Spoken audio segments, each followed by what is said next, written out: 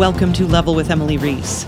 This is music by Jeremy Nathan Tisser for Battlewake, a VR pirate combat game with a story mode and multiplayer. It was just released not too long ago. Jeremy also scored Raw Data, which is a VR sci-fi action game from 2016. So one of those early VR hits, actually. That was a hugely popular game, Raw Data was. Anyway, we talked about both Battlewake and Raw Data.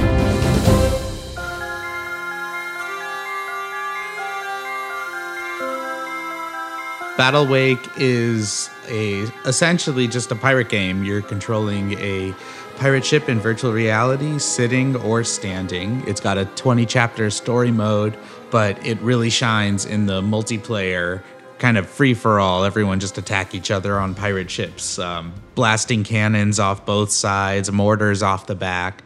You can release the Kraken, you can summon giant maelstroms, and the music was supposed to reflect the excitement and adventure of all that. What's the music like? The music, that was a bit different than Raw Data. That one is a lot more. We wanted to avoid going traditional pirate, but we still wanted swashbuckle. Yeah. We wanted something a little more exciting and a little more adventurous, so we went with pirate metal, basically. We have a big orchestra. We've got metal guitars. I bought myself a 9-string guitar and a PV Invective half stack for the game. That's hilarious. It was a little overboard, but Is that the guitar in that picture? I'm just now seeing that there's like a million strings on that guitar.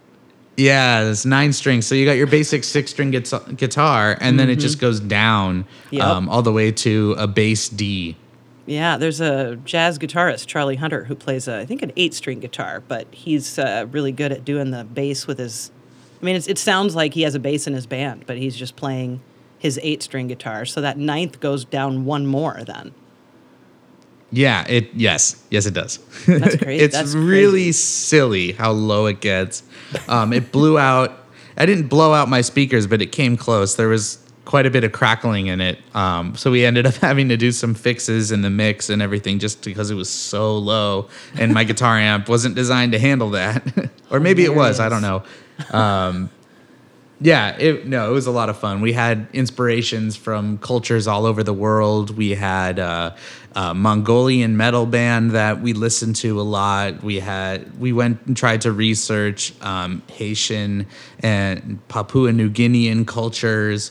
We researched African percussion. We kind of touched on all the elements around the world, which is something that I like to do with these types of games, and see what we can incorporate to give, our pirate game a little bit more of a unique touch. We didn't want to just go Pirates of the Caribbean, and we didn't want to just do Black Sails. Those two are already a thing. So we thought we would start with percussion and really just create some big, heavy percussive grooves and loops. So I pre-recorded with a couple of friends of mine just a ton of percussion grooves, and then we layered them, and then we looped them and layered them again, and then we added more instruments to them. And we did that all live. We spent like 8 hours in a studio just recording all of that. Everything from taikos to talking drums, shakers. We almost messed around with tabla a little bit, but it was a little too much at that point. Tabla is really complex, isn't it? Yeah, so, we tried to touch on all the elements around the world to give a really unique planetary feel, essentially, where each environment in the game felt like its own corner of the Earth, but while still keeping it cohesive with a theme, with recurring instruments, with recurring melodies. So that's how we ended up with the score. Nice. Talk to me about some of the areas then more specifically and, instruments that you used for them. For the Inner Earth section, we we really wanted to dive into the metal side of things. I'm a big fan of Mick Gordon's Doom score, which was part of the reason I bought a 9-string guitar. It was the first time I'd heard a 9-string guitar that actually made sense. And it really inspired me to go with something deep and dark. What made sense to you about it? I don't mean to interrupt, but I'm curious to hear more about that. It almost feels hellish. You know what I mean? Like how low and deep and gritty it gets. It's not something you'd use for ice, for something cold feeling. It's something that feels just evil and gritty and dark. And so I figured dark caverns with fiery lava and explosive volcanoes and meteors crashing down. That to me really just felt like the place for a 9-string guitar to shine and to take the melodies and just play them low. And I drew on all my old inspirations from like bands like Meshuggah and Killswitch Engage and, the bands I grew up listening to. And I took it as a time to really just headbang and do something heavy, but still keep the pirate theme going. And I hope that came through.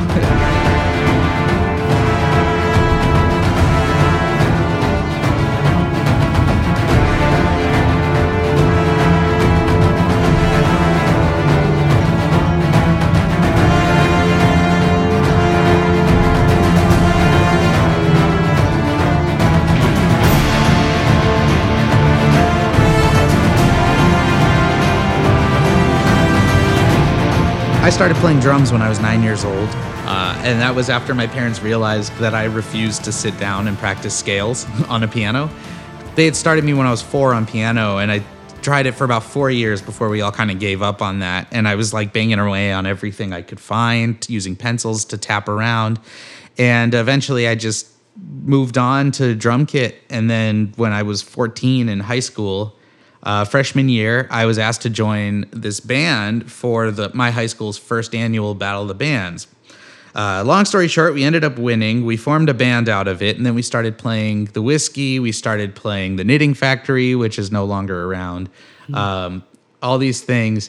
And then on my way to college, I went to Cal State Northridge for undergrad, and I started in the music business program, and they had recommended that I go get an internship and see what the record industry was about. That's what I wanted to do at the time, was either play drums on rock albums or become an A&R rep for record labels. This was 2005. So I got an internship at Hopeless Records, where I started learning really about the A&R world, and Avenged Sevenfold had just moved up to Warner Brothers Records, and they were about to put out their City of Evil album. So Hopeless was looking for a new metal album, a metal band to fill those shoes, and they came to me. I was, at the time, booking tons of local shows. I booked bands from Metal Blade Records, Prosthetic Records. I booked Suicide Silence, Through the Eyes of the Dead, Embrace the End, Winds of Plague. I was booking all these shows around town at the time. And I was also in my own metal band, who will remain nameless because it's not a good band name. Okay. but we were, we were playing shows all over the place, packing 400 kids in little venues around the San Fernando Valley and the Conejo Valley, and that's Ventura County in Los Angeles.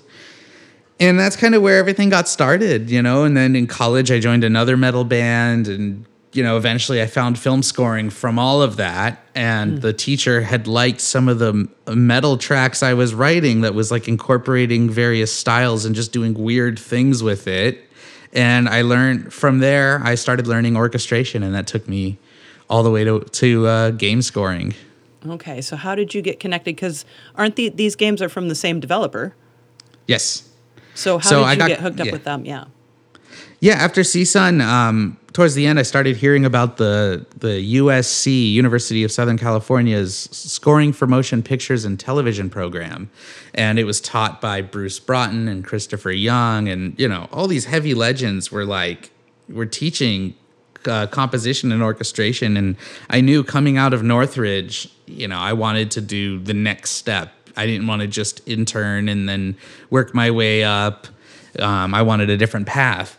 And so I applied, got in, and at USC I met these guys, James Iliff, Nathan Burba, Palmer Luckey, Alex Silkin. I met everyone there. Palmer was building headsets in the mixed reality lab. Nathan was getting ready to start his master's thesis project, which was part of the Advanced Games program. And James, I had worked on my first VR game with when he was the level designer and I was doing the music. And James and I became super close, and he brought me in to meet Nate when Nate started Project Holodeck. And then Project Holodeck later became Survios, and they made Raw Data, and that's how that came about.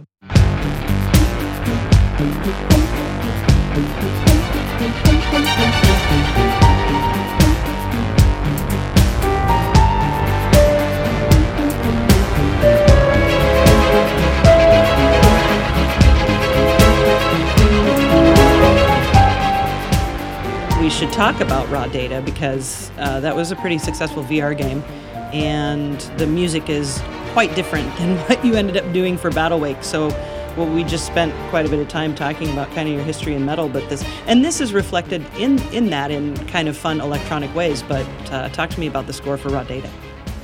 Raw Data was great. That was like my dream coming true score. James was basically like, all right, we want to look at Terminator, Star Trek, Total Recall, Alien. We want to look at every sci-fi movie we've ever loved growing up that we all watched as kids, and we want a game that makes us feel like we're playing in that world. And we want the music to be on the same level as those movies. And I just looked at him and go, okay, James Horner, Jerry Goldsmith, John Williams, David Arnold from Independence Day. This is what you want.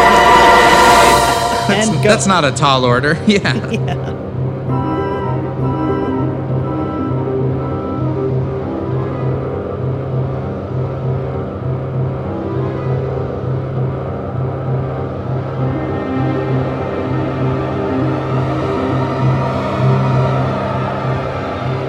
So we just listened to film music, we watched movies, we talked about scores, we talked about what's the feeling we get every time we hear the percussion groove from Terminator, dun dun dun dun dun.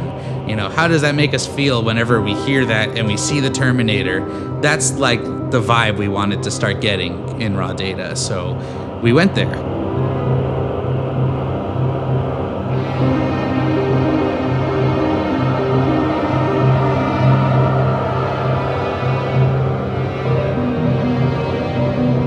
There's one track, this Nocturne in C minor, I want to ask you about. In the game, there's a series of Chopin piano nocturnes, and those were used in your training sessions. We wanted something to contrast all this crazy science fiction action music, so James had found these piano nocturnes from Chopin that maybe 2 of them are standard repertoire, and the others are ones that even professional pianists haven't really practiced that often because they're really, really tough. Yeah. But they're beautiful. And so we wanted that. So then there was this one scene where you start learning the backstory of the game. This is like about maybe halfway through the game. They explain the major backstory where everything fell apart and why Eden Corp was invented in the first place, and you start to learn, and it tells you how everything went wrong, and why we're doing what we're doing, why the hacking is important, and all this stuff. Anyways, you learn this whole thing. So I wrote this piano piece that was supposed to feel like one of the nocturnes, but it was an original one based off the main theme to accompany this story. So it had this melancholy vibe to it, and then it gets to this little darkness section in the middle where it starts really talking about the end of humanity, and then it comes back to a hopeful but somber ending.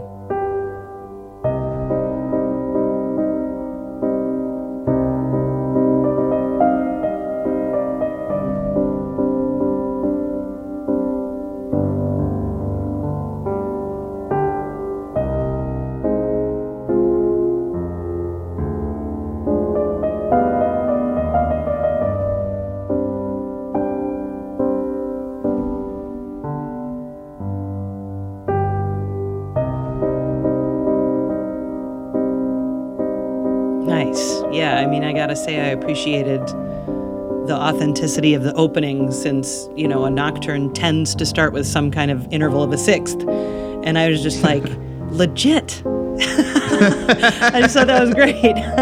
Thank you. Yeah. So well done. Thank you.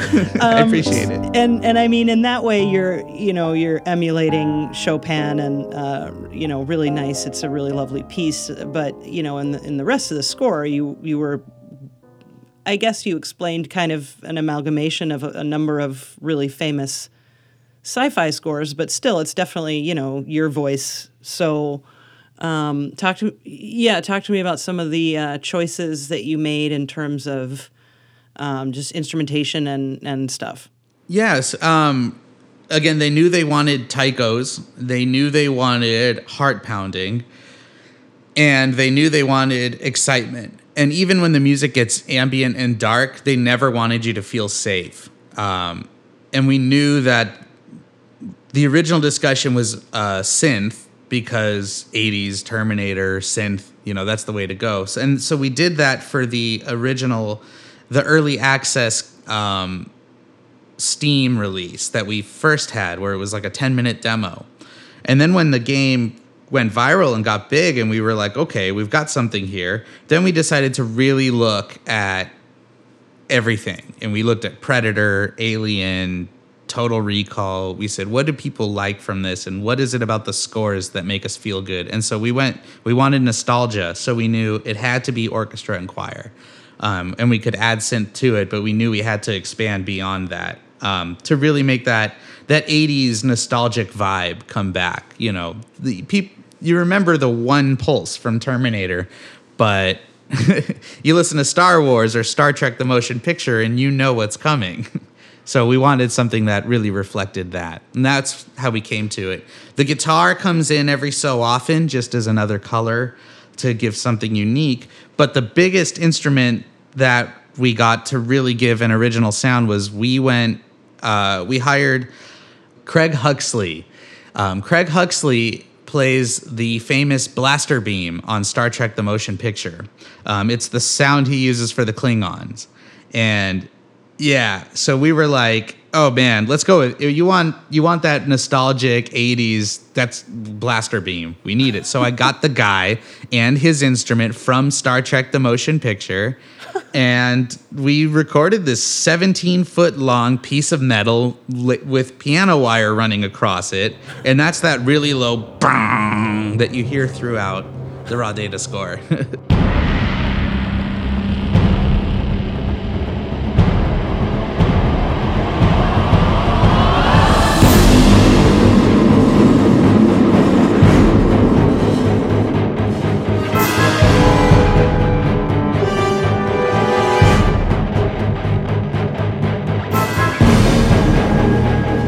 So then, how much time between Raw Data and Battle Wake? I think I had about 6 months between the two. Yeah. Yeah. That's hectic. I spent nearly 2 years on Battle Wake. I think this December will be 2 years since I started. How much music did you write for Battle Wake? There's not as much as Raw Data. There's probably about 45 minutes of music or so. But the difference between Raw Data and Battle Wake was with Raw Data, we went a little bit more linear.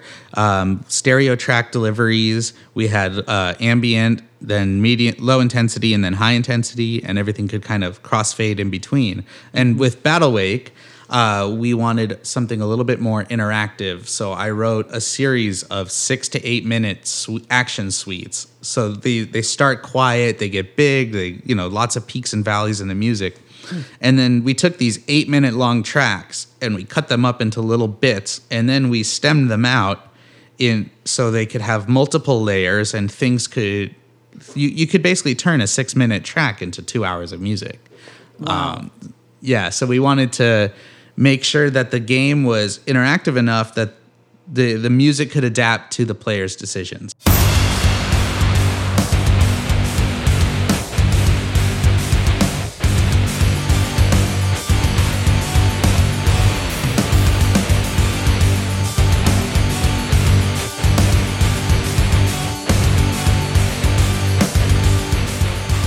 You kind of explained the difference between the story mode music and the battle music, but I am curious. Both of these games being VR games, did that come into account with the kind of music you wrote at all, or the way you wrote the music? I think so. You listen to a lot of film music, and it's always dictated by the picture, right? You're locked to time code. You have to pay attention to what sound effect is going to happen at which moment, and you have to be conscious of that. You have to stay away from the dialogue. And And then when you're scoring traditional games, you have a little bit more flexibility because you're not locked to time code or dialogue unless you're scoring a cutscene. Mm-hmm. But with VR, VR is hard with music because most people don't remember it yet. And I say that not because the music is bad or anything, but because when you put on a headset for the first time, you're so immersed into something new and different. It's awe-inspiring, it's captivating, and the music should help to draw you into that. But the first thing you remember are the visuals, the experience, and the feeling you felt. So for me, I use that feeling when I put on a headset of a new game. How does that make me feel? And what's the excitement level that I want to put into the music? So I think I get inspired a little bit differently with VR games than I would with a mobile game or a traditional game or a film, because it's all about the feeling. It's all about the fun.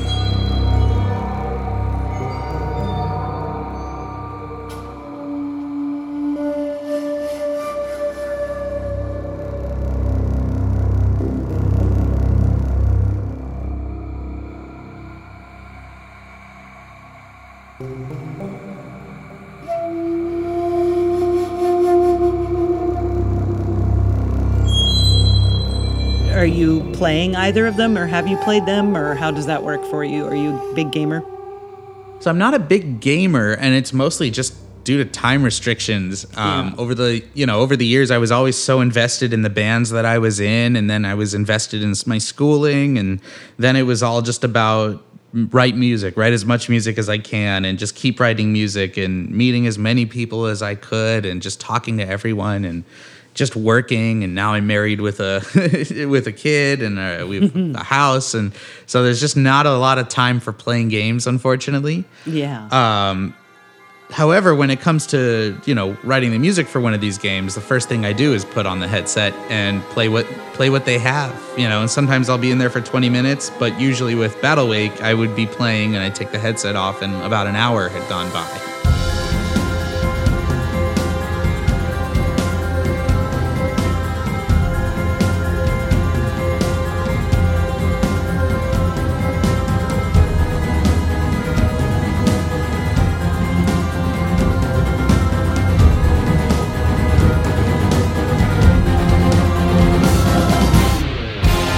The soundtrack is coming out.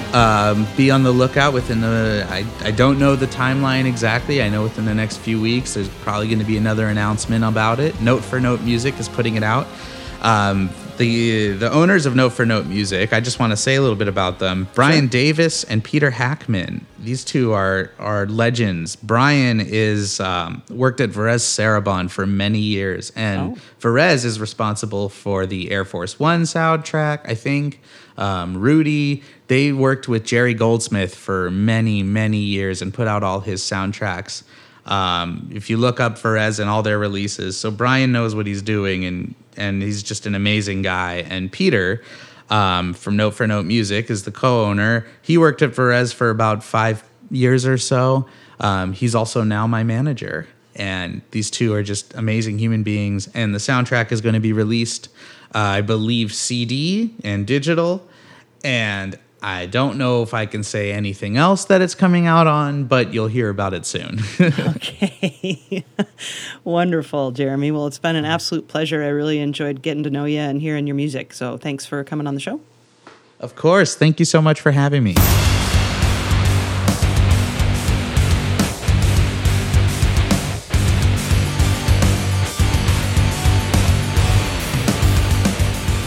Thanks for listening to episode 118 of Level with Emily Reese. You can learn more about Jeremy Nathan Tisser and see a playlist at patreon.com/level. I'm Emily Reese. Sam Keenan is our producer. Say hi, Sam. Well, little old me. Hi. You can follow us on Twitter and Facebook at Level with Emily, and learn more about us at levelwithemily.com, made possible by Adam Selvage at Tiki Web Services and composer Brad Gentle. Level with Emily Reese is a production of June Media, Inc.